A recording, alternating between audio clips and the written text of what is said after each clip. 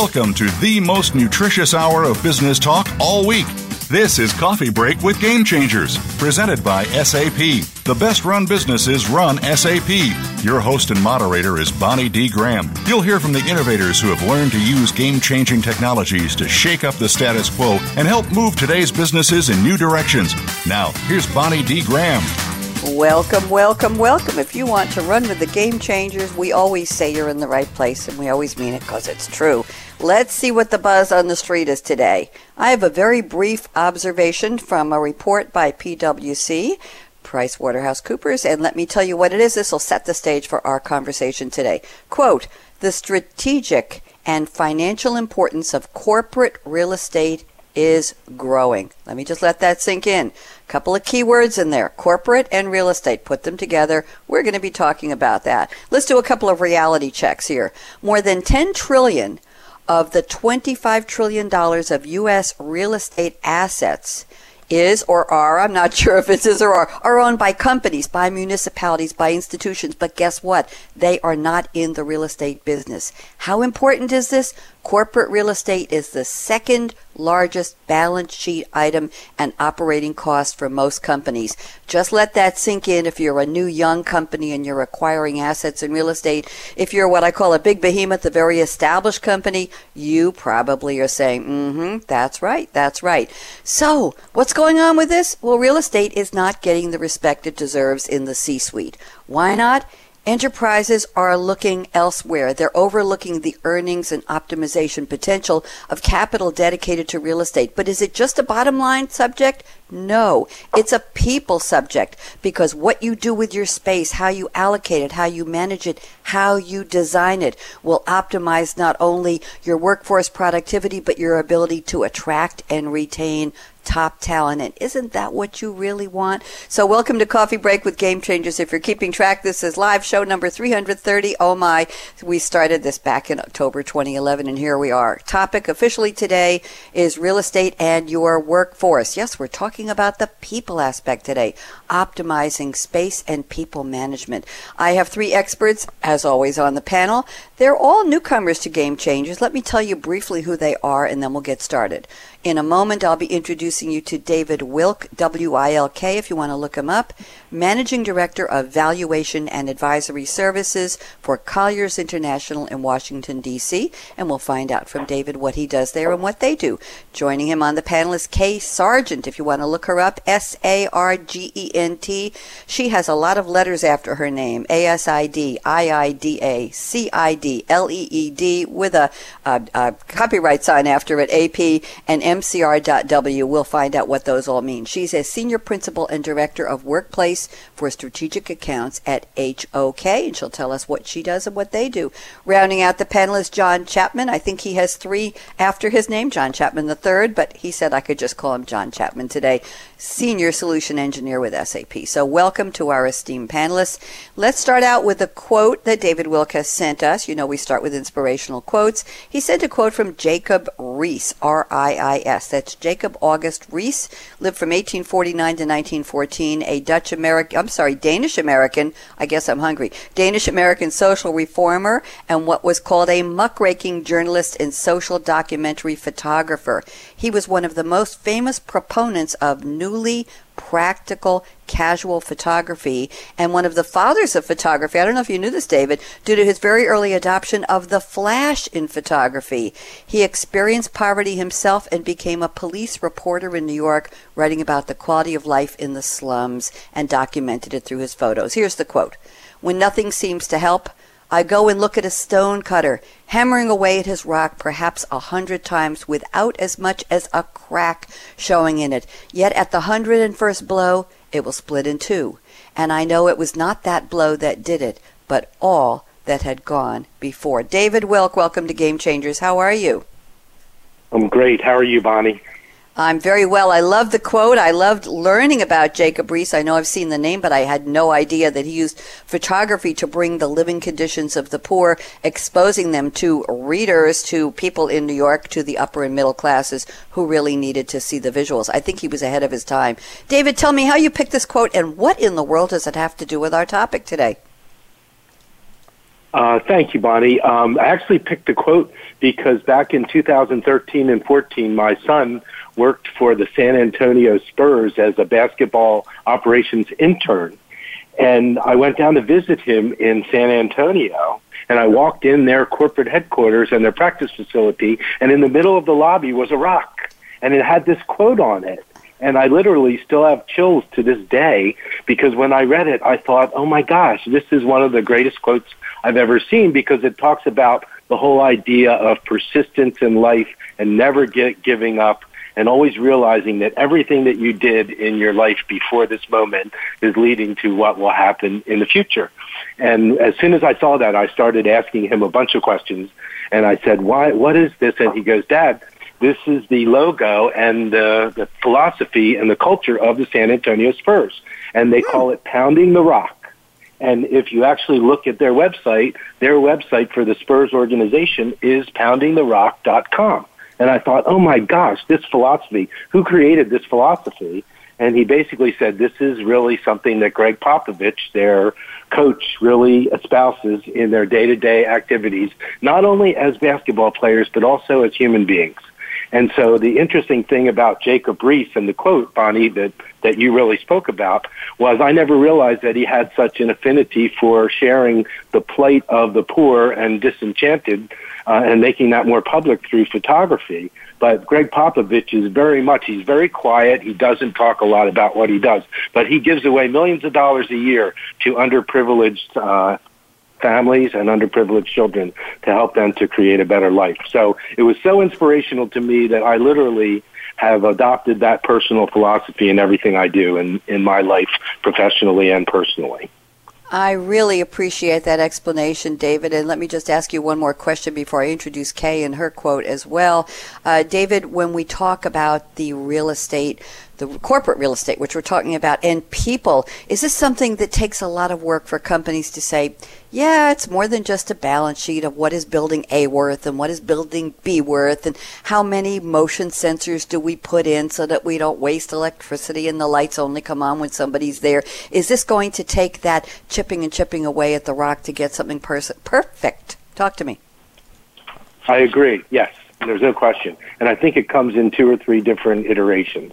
One is the key to optimizing real estate and workspace within an organization is having it be created in a way that enhances productivity and employee engagement. And so that's number one. Number two, from a financial standpoint, most enterprises don't realize that real estate has the potential to be a huge earnings generator for them, but most of them feel like it's just something that's a necessary evil. So by continuing to pound the rock on real estate, there's a huge opportunity to unlock enterprise value in that way. And thirdly, the biggest reason why it hasn't been at the forefront of the C-suite is because there's been a challenge in trying to figure out how do you measure the impact of real estate optimization. And so we're working on that. That's been a 20-year journey for me of pounding the rock to try and figure out how do we really present the numbers to the CFO and CEO as to how real estate can contribute to enterprise value. Thank you very much. We're hitting so many hot topics here under the heading of corporate real estate and workforce space management. Thank you, David.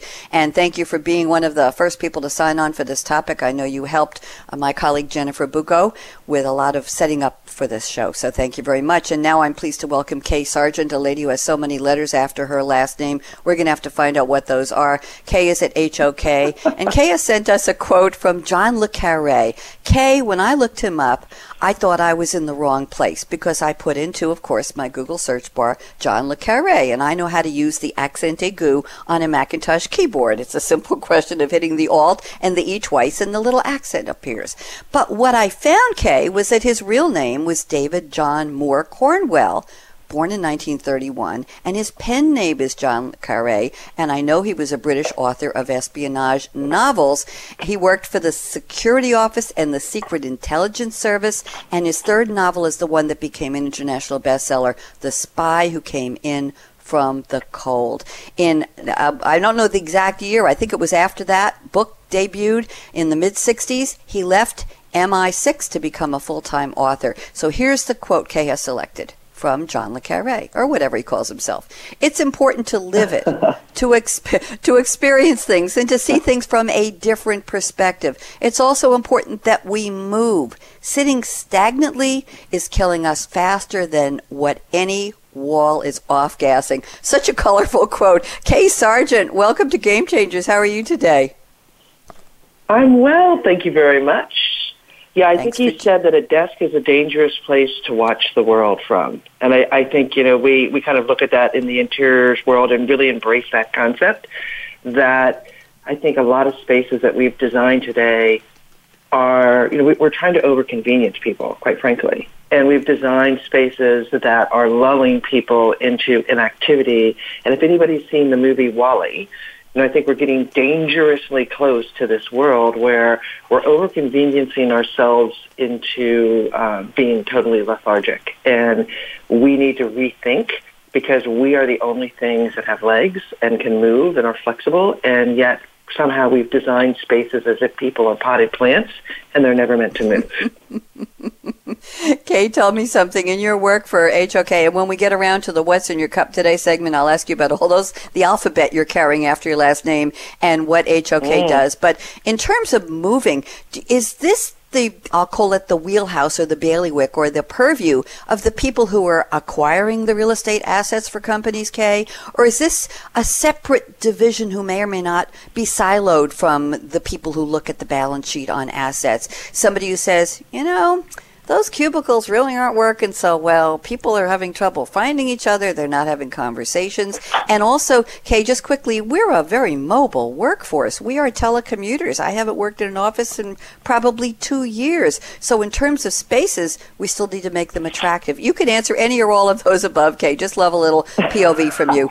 Yeah, Sorry. So look, corporate real estate is responsible for not only where we have buildings and where we house our people, but then how they're designed and they're fitted out and how people are functioning in those. And they're often involved in the mobility programs, et cetera. And I think for years and years, there was this notion that everybody had to come to the office and you wanted everybody to be there. And then we got untethered from the workplace and people could work anytime, anywhere. But I think we're creatures of habit. And I think we're social animals. We like to be together. And so what we're finding is that it's really a balance between the two. The ability to choose what is the right environment for you to work in. There might be days that's you might want to work from home, and that's fine. But there are other days that you want to come to the office. But if you're going to the office, you're probably going to connect with people. And so are we designing spaces that allow people to do that? And are we designing spaces that are enticing enough and intriguing enough and an amazing enough experience that people actually want to be there? Because today you have choices. You don't have to go to work, right? In the 80s, you had to go to work. You don't have to do that. Work can go wherever you are. And so it's totally changed the game about how we deliver and design workplaces today. Thank you very much, Kay. Looking forward to learning more about you. Appreciate your being on the panel. And now let's go a little farther around the table to John Chapman III. I don't have to keep saying the third, do I, John? Is that okay? I certainly hope you don't.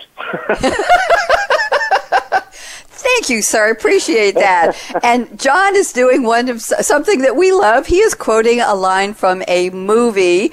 Anybody who remembers The Spy Game, a 2001 film, Robert Redford played Nathan D. Muir, M-U-I-R. It was an American spy film directed by Tony Scott. In addition to Redford, it starred Brad Pitt. Woohoo! The film grossed $62 million in the U.S. and $143 million worldwide and received mostly positive reviews, although I don't think Roger Ebert was that impressed because I read his review. I'm not going to tell you the plot, but it's fascinating.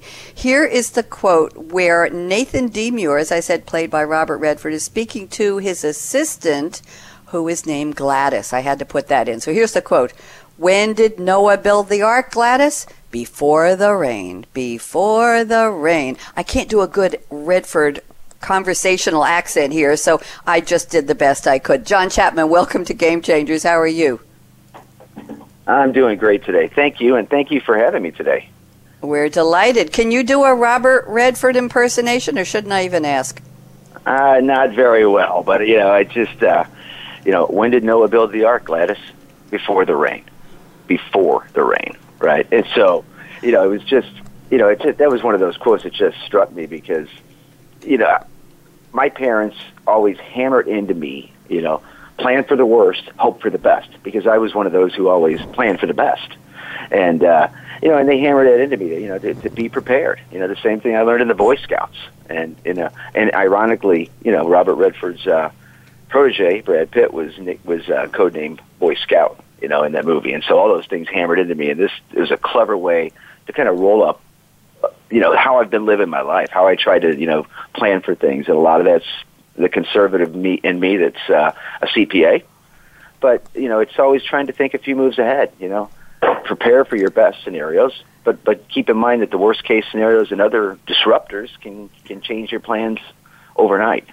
So when I heard that quote, it just hit me immediately, So tell me, John, we're talking about corporate real estate management. We've got some interesting points from your colleagues on the panel. So when you're thinking about corporate real estate management and the people aspect, the workspace, the workforce, as Kay said, don't let people sit too long, and as the warning from John le Carré, how does this relate to being prepared before the rain? Is this before people walk out of an office and say, this is really an awful place, I'm not coming to the office anymore? They don't know anything about designing a comfortable, communication-friendly, people-friendly space. When is before the rain in your quote applied to our topic? John?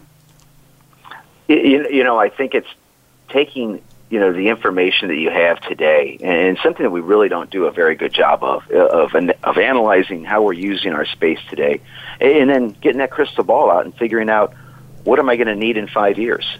Like you said before, 10 years ago, working from home would have never been anybody's thought, but now it is.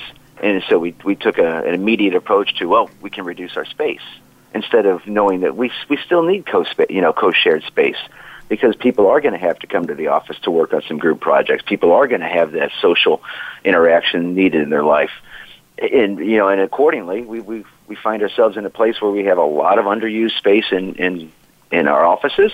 And we find that, they're underused, but they're reserved for people who aren't sitting there. We haven't looked forward. How do we plan for where our business is going? And what are those disruptors that might hit us? Are we going, if we're looking down the road at acquisitions and needing more space potentially for new employees, or, all of those different factors, come into mind. And we don't really do a good job of that. We looked at today, and it's ex-management, and I think it gets back to where David was, is that real estate just doesn't have a lot of that, appeal in the C-suite, as far as how do you have funding for these to rearrange, redesign your workspace? How do you, justify that cost today? And I think that, there's a mindset change that has to occur in how we view corporate real estate and how we plan, and be prepared for all of those, eventualities. Thank you very much. Before we go to where are you calling from and what's in your cup today, something has just popped into my head, and as you probably know, I'm going to ask it. I'm going to go around the table just briefly with David Wilk and then Kay Sargent and then John Chapman. When I read about new workspaces that are coming into the fore for startups, for entrepreneurs, for people who want to get their startup creative juices going but want to talk to people during the day, I'm seeing and reading about shared workspaces, communities, if you will, where it's all open plan. There's just desks or corners or whatever. People can come, they can sit at a desk, they can walk around, they can talk to other people in a collaborative environment. Is this something that big companies should start to emulate for their on-premise employees? Just a quick sidebar from you, David, and then Kay and John Chapman. Go ahead, David. Sure. Thanks, Bonnie. To answer your question, yes, not only should they, but there's a lot of companies that are realizing that the whole magic to productivity and employee engagement is the social interaction piece.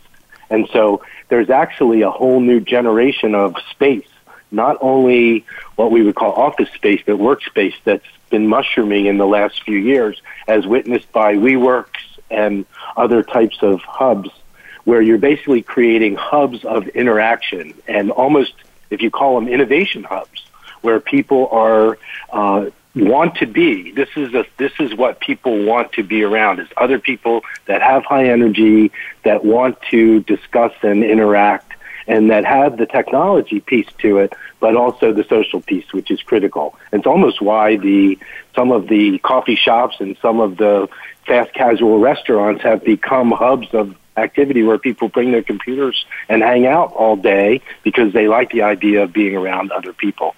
So this is a huge, what I would call game-changing type of space that's going to become more and more popular in the future. And what's happening is corporations are actually bringing in some of these companies to create that space within their different facilities. Thank you very much. Kay, love to get your thoughts on this. What are you observing in your world? Because I know this is your area of expertise. What do you see and what's good about it? Or not? So I think one of the challenges that we face in our industry is that there's no common understanding of what the terms are, right? So open plan is something that we did probably in the 90s, and quite frankly, most people don't do open plan and haven't done that. We actually have kind of morphed and gone into activity-based working, neighborhood-based choice, memo environments, agile spaces, and co-working is absolutely a slice of that. And I think the secret sauce of co-working really has been two things. It creates a great sense of community and a user experience, and it gives and choices. And I think you almost have to flip the question on its head and say, why are people willing to go pay to be in a space like that when a lot of them actually have access to space? Because right now, 51% of the people that are going to co-working spaces actually work for big companies. And so we actually believe a better question is, why has corporate office space lost its mojo? And we think that it's lost its mojo because they're not focused anymore on creating great experiences and fostering a sense of community. They've always kind of taken it for granted that you have to go to work, and so nobody's trying to make that a compelling experience, right? That arrival experience, going through a reception area, being at the office, is really kind of drudgery for a lot of people. But co-working has made it sexy.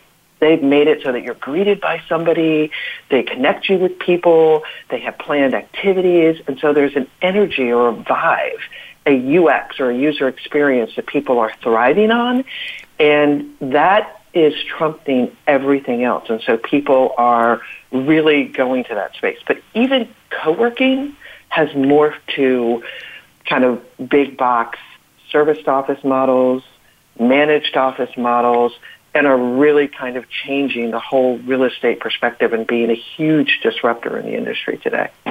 Thank you, Kay. Great insights. John, no pressure. We've had some really good input on the idea of co-working and shared open, innovative, community-style spaces from our other two panelists. What would you like to add? I think that where I would add something is that when we think about design spaces, and I thought Kay did an awesome job there of all the life cycle of where we've gone in the last 20 years. But I think it's the approach that too is often we take is that one size fits all, and it doesn't. I think that we provide the physical layout with these new designs, but we don't lay out the protocols for employees to follow on how they work there. Right? There's a lot of distractions. There's a lot of times when additional spaces or more private spaces are needed. So I think there's a real need for companies not just to grab the latest trend and go ahead and install. It's more of they really have to do the analysis of who's using my space. What type of people are getting together here? When they get together, is it a shared space for project work?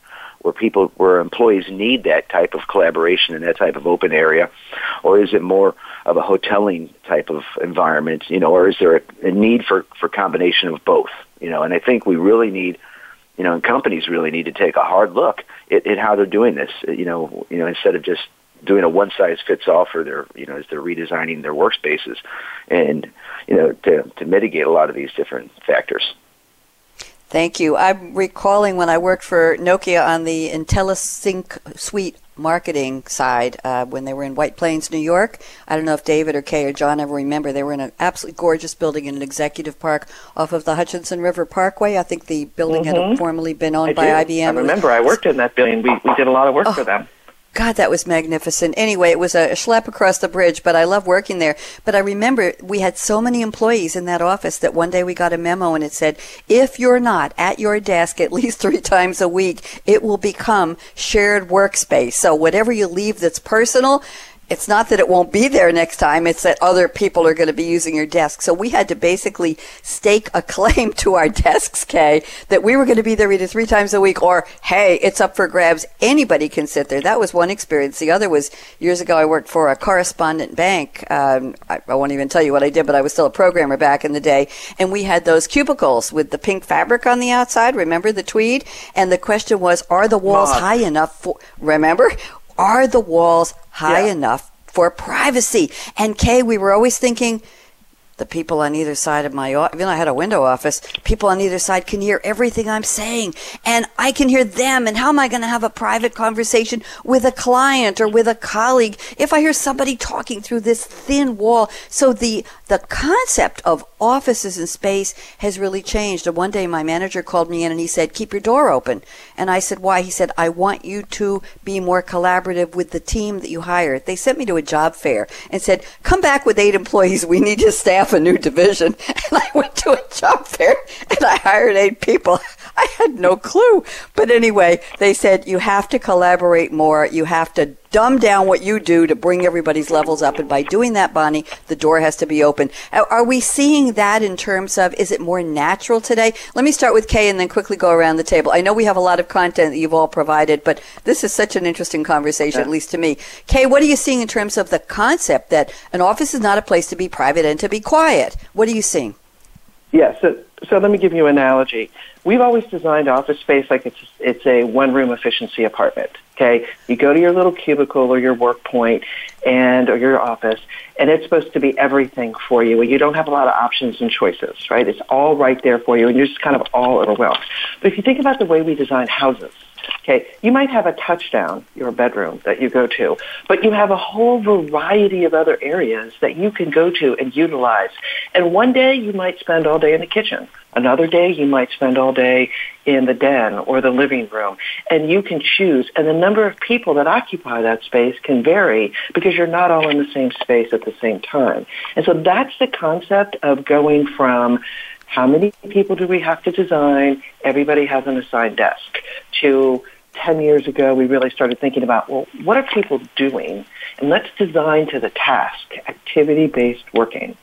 And now it's really evolved to what is the experience people want to have. And so, people look at it like we're taking something away. What we're really doing is we're giving you more options and choices, and we're treating you like an adult. We're designed offices like you're still in kindergarten and you have to go, the bell rings, you sit in one spot and you're stuck there all day, you don't have a choice.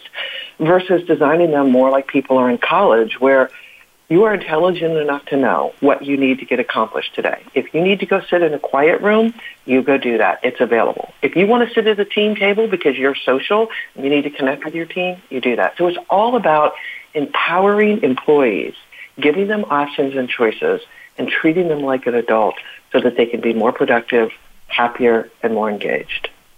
Wow, great insights. David, you want to add something to that? Any observations? And then John? Sure. I think Kay really nailed it.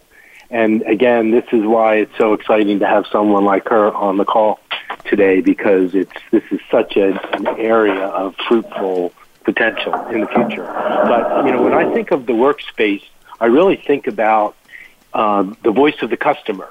And really the customer is the employee. And when we really think about the different market segments that we work with, there's so many different applications of space management for them. For example, if you think about a large public company or a private company as an enterprise, and then you think about a government, which is also a huge user of space and workforce, and then you have private equity, and then you have universities, and you have hospitals and healthcare organizations, and then you have nonprofits.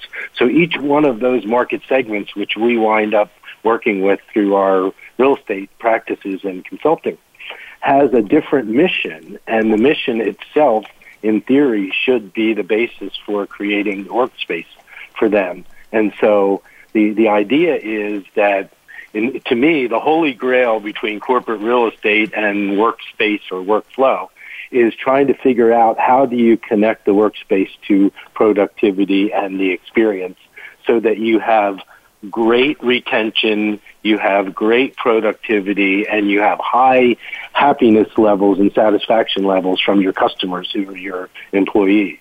And so that's why it's so critical to not follow what someone else has done and say, oh, okay, we should go to an open work plan because that's what other people are doing. It's so critical, as John Chapman said, to really understand what your business is calling for and what the future looks like in terms of your needs so that you can design something that really contributes to your profitability and enterprise value. Thank you very much, John Amen. Chapman. You've been summoned. Yes, John, love to get your thoughts on this. Yeah. Again, I get to follow those great comments because, it was, what David was just saying, hit me hard again because I think that, one of the things that we face is the toughest for real estate, and corporate real estate executives is the view that we don't contribute to anything, in the company other than putting a roof over the head. And, in today's market is, we start looking at employees, especially younger employees, the millennials and now the Gen Zers, they are going to be looking for, that type of environment where they feel that they can flourish. And that's going to be an important decision maker, to get young talent and to keep it. And, in the past it's been, I think it was reversed. The employee, was more dependent on, does the company need me? And now, it's in reverse. The company is, how do I keep these guys? How do I keep the best young talent out there? And it is by having an inviting environment, an environment where they can work together with their peers, and giving them something that they look forward to when they do go to work, if they're not working on a remote schedule. So I think that it's important it's the importance of real estate's really, jumping up the line, and companies have to realize that and plan accordingly. Thank you very much. I don't know if the three of you realize that you're all newcomers to Game Changers, but I've totally changed the format on today's show because this is such a fascinating topic, and I'm warning the three of you, this is so good, and there's so much to talk about that I'm automatically inviting you back for part 2. So please now, no pressure. Kay, John, and David, just say yes, okay? Yes? Yes, absolutely. Good, okay. Thank you. It'll be in October and November. We're almost booked for the rest of the year, but we have to do more. Now, I promised everybody the What's in Your Cup Today segment, and I realize I've derailed that a little bit. No, we're not taking a break. There's just too much to talk about. David Wilk, you're up first. Colliers International, what do you do there? What do you do, and where are you calling from? And we still have to ask you, what's your most favoritist, as the kids would say, your most favoritist drink in the whole wide world that powers you to smile and be so smart? Go ahead, David. Thank you. I am in Washington, D.C., and I head up our Colliers International Valuation and Advisory Group in Washington. And it's a very exciting profession. I've been doing this for almost 40 years. And basically what we do is we value and all types of commercial, industrial, special purpose, and even residential properties for different types of clients. Banks, pension funds, government institutions, law firms, corporations. But the real key or the real heart of valuation is the whole idea that we're all about value. And so it's easy to estimate value when you have property and you have data and you have the ability to do cash flow analysis and sales comparisons and cost analyses and things like that. But what's really turned me on about the valuation business and that we're really looking as our future goal is to be value creators and to be value enhancers and to be innovators when it comes to delivering new value to our clients as in terms of our professional activities. And that's an area that is also underappreciated, similar to corporate real estate, because most people, when they hear the word real estate, Bonnie, they automatically think of a residential sales agent. And they they don't realize that there's this entire incredible profession called valuation and appraisal, which is wide open for young and older talented people that are really looking for something where they're immersed in the middle of the value world. And so I not only try to create practices that do valuations all around the country and around the world, but I also teach it at several universities where I'm a professor, and where we're trying to create a new generation of business leaders who understand the importance of real estate as an industry asset and corporate direction. Thank you very much. I just heard that, yeah, go ahead. I was going to say we lost Kay, and I hope she calls back before I'm ready, so I'll go to John. But what do you drink that makes you so powerful in what you do? David? Water, water, water. Water is the staff of life.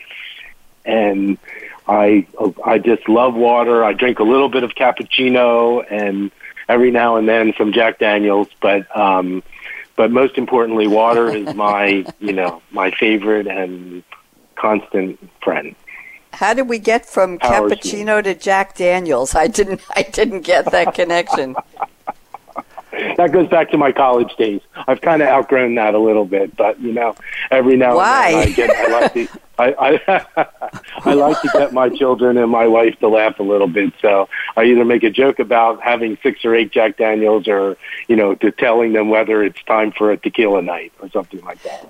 I like that a lot. I was just having trouble making the connection. Okay, Kay Sargent, couple questions. Glad we got you back. Kay, you have so many letters after your last name. I'd like to know what some or all of them mean. I know we're going through the alphabet here. Where are you calling from today, and what powers Kay Sargent? I know that you were speaking with Mike Petruski in May this year, talking about the impact of the workplace on the worker of the future. You summarized the key trends in the marketplace. You talked about artificial intelligence with Mike, the evolution of workspace design, elevating workplace experiences, and the essential role of human beings in the workplace of the future. See, I did look you up. So, and there's a recording webinar as well of that conversation, and it was called The Big Shift with Kay Sargent. So, Kay, tell me about the letters. Where are you, and what do you love to drink? So, first of all, I have 5 children, so I don't drink. Maybe an occasional glass of wine, because if I started drinking, I may never stop with all those kids. But I am an iced tea addict. I'm a good Southern girl. I'm a Virginia girl. I'm calling from Washington, D.C., but that really is my vice. Iced tea is my drink of choice. And I am actually in Washington, D.C. today. I usually am traveling, but I'm actually here in the nation's capital, so I'm excited about that. And those initials after my name, American Society of Interior Designers, Certified Interior Designer, Master of Corporate Real Estate with a Workplace Expertise, International Interior Design Association, and a well-accredited professional. That's what all those initials mean. I'm impressed. I didn't know you were a mom of 5. Can you give us the age range if you'd like to? From 16 to 26. And they're either keeping me alive longer or killing me faster. I'm not sure which one. Depends on what day it is. I'm just going to say bravo. Kay, I've looked at several. You sent me a whole bunch of photos for us to use in the promo. And every photo, you're just smiling and smiling and smiling. So whatever you're drinking or not drinking, I know it's keeping you alive. Tell me something. Did you ever have I'm down here in Durham, North Carolina. I relocated almost 10 months ago from Long Island. So you know what kind of a huge culture change I'm going through. Yes. But they like sweet iced tea down here. Do you like sweet iced tea or Long Island's iced tea, which does have a lot of booze in it? What's your pref? Yeah, no, I'm just a straight-up black iced tea girl, but I have to sweeten it myself. And, I need lots of extra sweetness. The more sweetness I can get, the better. But, yeah, I like to sweeten it myself. Thank you very much, Kay Sargent. Pleasure to have you. And John Chapman, where are you? What do you love to drink? And just give us a little background on what you do at SAP, please. All right. Well, first of all, I'm not in Washington, D.C. I am in St. Louis, Missouri. Is my home. Okay. And I've lived here all my life. I work at SAP, and I now work in what we call our pre-sales solution engineering group. So I've done, I'm a CPA. That's the only letters I have behind my name. But that's plenty. I was a CPA. I'm sorry? I said that's plenty. We like those letters. Go ahead. They're good letters, and they served me well. But I was working with a corporation and got into the real estate, corporate real estate management, processes about 20 years ago, and was fascinated by all the thought that went into it, because prior to that I thought that it was simply, hey, the light bulb's burnt out in my cubicle. I had no idea of all of the work and the thought and process that went around real estate, and I dove in and found some technical solutions through SAP that I worked with, and and now morphed into more of a solution engineer, where I can now work with customers and help them start thinking down that path instead of X management. I need to do this today. What can we do tomorrow? What are you thinking about for next year? And I really enjoy that. As far as my drink of choice, I'm a coffee guy. I have always been a coffee guy. Right now I'm in my Kona coffee mode from with good Kona from Hawaii, and it just brings back good memories and some nice vacations too. So it's a good way to wake up in the morning. Thank you very much. And in case the three of you are interested, they don't let me anywhere near caffeine on radio show days. And a couple of hours after this show, I'm debuting a brand new series called Game Changing Predictive Machine Learning. That's a mouthful. Brand new series. We just opened a new time slot, Wednesdays at 2 to 3 p.m. Eastern Time. So I have to keep my wits about me. So all I'm allowed to have, at least that's what they tell me, is cool, clear water. I only drink decaf anyway. Cool, clear water in a cool, clear mug that I brought with me from New York. And I have a pink straw because it's a beautiful sunny day, not a cloud. Well, there's one over there across the street. Little tiny cloud in the sky. We hit 97 degrees Fahrenheit here in Durham yesterday. The plants on my screened porch in the back of the house are just crying for water all day long. So I do a mercy run, and I just give them a little bit of not too cold water to not shock them. They can't even make it through the day. It's so hot and so heavy out. Today, we're only having 93, so we're having cool relief. Ha ha. Anyway, I'm glad to have the three of you, and guess what? It's 44 after, and there's absolutely no time to take a break, but I told you that already. So we have a couple of options here. I can pick a topic. I think I will from David's list here, and David, then we'll quickly go around the table, and whatever we didn't use in terms of all the great prep work the three of you did, we'll use it again for part 2. So there's all I need from the three of you is just a new opening quote, and that's it. There's no work at all, and I'll send you a date. So David, I'm looking at your notes here, and let's see here. Let's go back to one of the core topics I introduced in the opening about corporate real estate is not getting the respect, that's a good way of putting it, from the C-suite. Let me read this. David says, even though real estate is usually the first or second largest balance sheet item in operating expense, most enterprises are not optimizing real estate in the workplace. What does it take for a wake-up call, David? Is this conversation we're having today with you and Kay and John, are people going to listen and say, oh, I'm supposed to optimize my real estate? It matters what the space looks like. It's going to help me retain and gain better talent. Is this a revelation, David? And give me 2 minutes, and then we'll go around and see what Kay and John have to say. Please. Sure, thank you.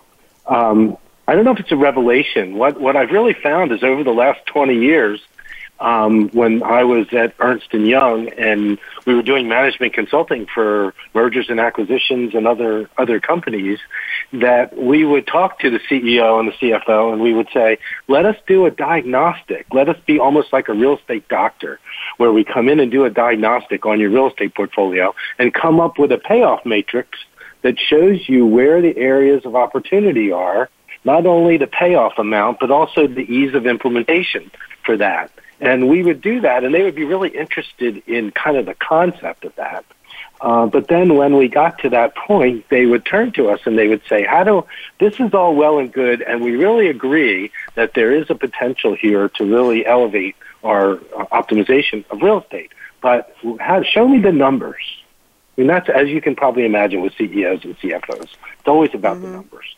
And so we said, well, if you give us a chance to engage with your team, we can absolutely come up with a future and current state financial analysis. And this is something that John and I have talked about before in some of our other interactions. And we can give you a snapshot of actually the cents per share of earnings that we can deliver if you give us the opportunity to optimize your real estate. And their eyes lit up. And then what happened was, after that conversation, it sunk down to priority number 8 to 10 on their top 10 list, and it never saw the light of day.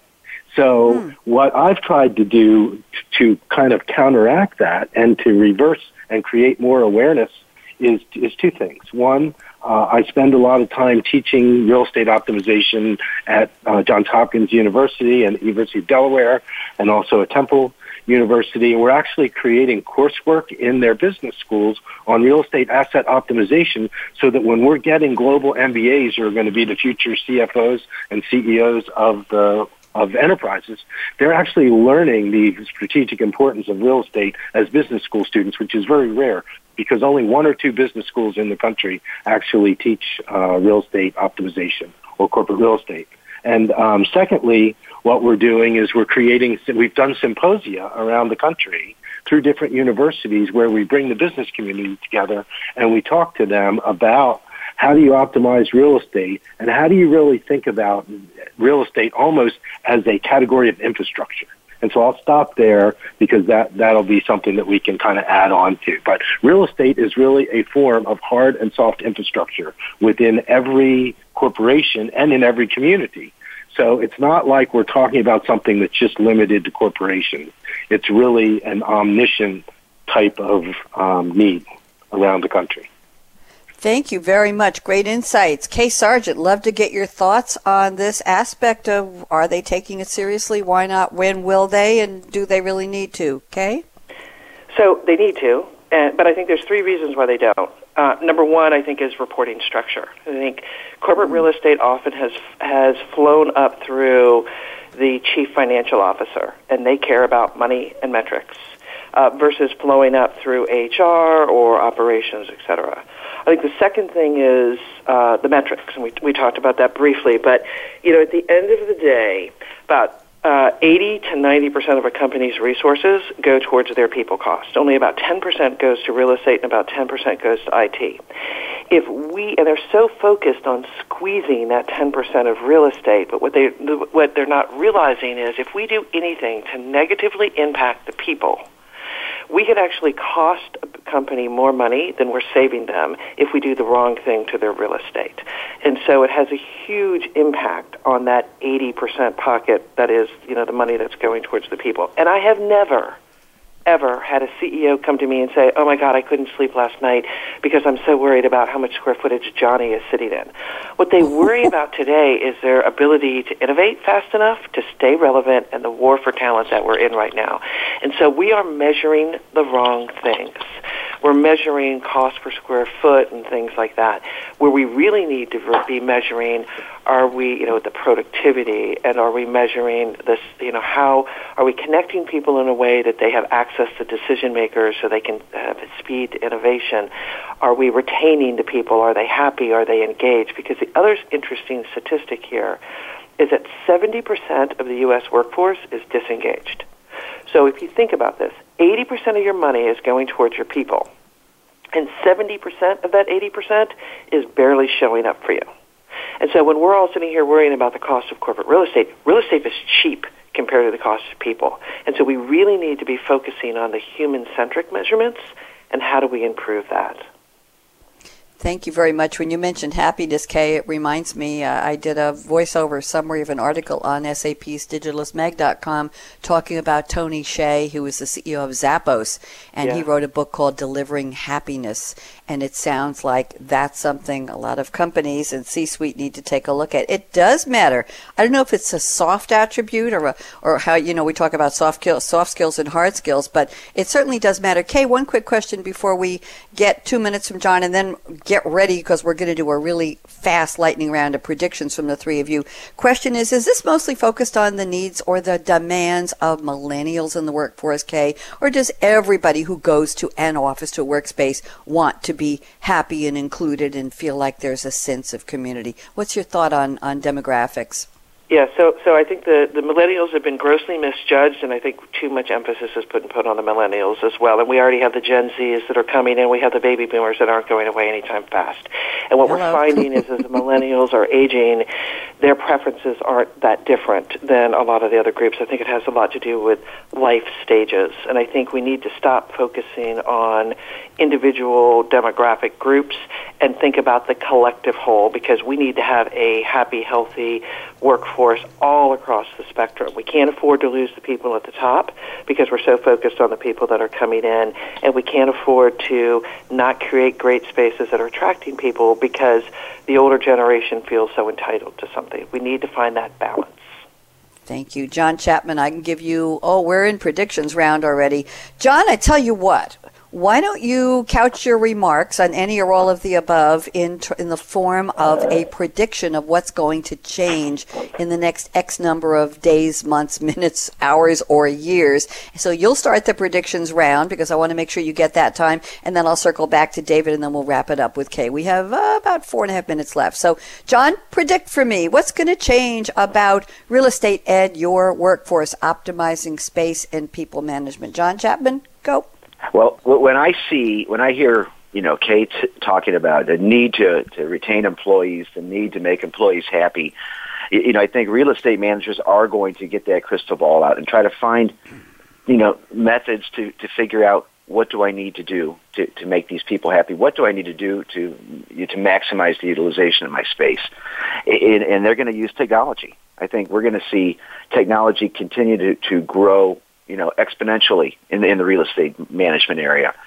The use of big data, the use of AI and machine learning, the ability to use AI and machine learning to manipulate large amounts of data so that you can see trends, so that you can start to predict where you're going to need employees, where you're going to need space, and plan for all these things. I think it's going to be a little more efficient, but I think it's going to take that technological advancement in the real estate community to really get us up there. Thank you very much. I save 60 seconds for David Wilk at Colliers International. Predict for me, please, David.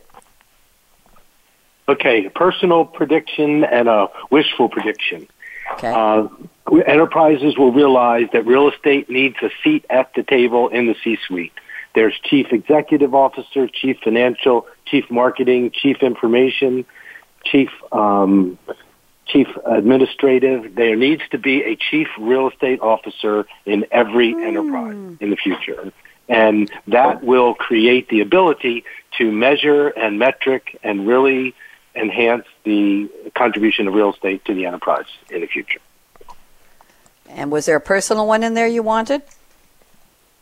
On the personal side, we've, over the last, it's literally taken 20 years of pounding the rock, we have developed an app that is going to be a diagnostic on how corporations can optimize their real estate. And so my prediction is that we will be able to technologically enhance the answers to how you optimize real estate and how you measure it in the future. And I'm excited to share that with the industry, which we've been trying to do through university, through the boardroom, and through the classroom.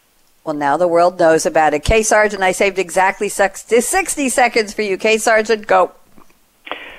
Big data and artificial intelligence and the sharing economy are going to collide, to me, a major disruptor in how we deliver corporate real estate going forward. The roles are going to shift, and we're going to create opportunities where there's kind of really generic space and then very, very bespoke space. And so I believe that that's going to happen probably in the next 5 years, but we're already starting to see that morphing and changing right now.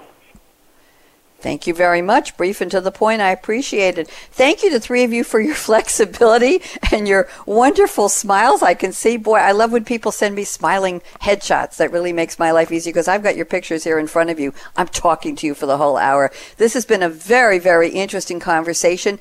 Those of you who've been listening to Coffee Break with Game Changers, our flagship series for many years, I don't think we've ever covered corporate real estate. So thank you again to my colleague Jennifer Bucco, B-U-K-O, for bringing this topic to my attention and for engaging David, who engaged Kay, and Jennifer got John, and there we have it. Great panel. I will send all three of you a date for part 2, and it'll be a date. So Bonnie D. Graham signing off. Shout out, of course, to Jennifer I mentioned, and to Aaron Keller at World Talk Radio, the business channel, for getting us on the air and keeping us there. Here's my call to action. You all know it, but I'm going to say it anyway. Fasten your seatbelt. What are you waiting for? Go out and be a game changer today, just like David Wilk, just like Kay Sargent, and just like John Chapman. Have a great day. I'll be back at 2 p.m. Eastern with a brand new series. We're talking about predictive machine learning. You don't want to miss that one. Bye-bye. Thanks again for tuning in to Coffee Break with Game Changers, presented by SAP. The best-run businesses run SAP. To keep the coffee break conversation going, tweet your questions and comments to Twitter, #SAPRADIO. Please join your host, Bonnie D. Graham, again next Wednesday morning at 8 a.m. Pacific Time, 11 a.m. Eastern Time on the Voice America Business Channel. Have a great week.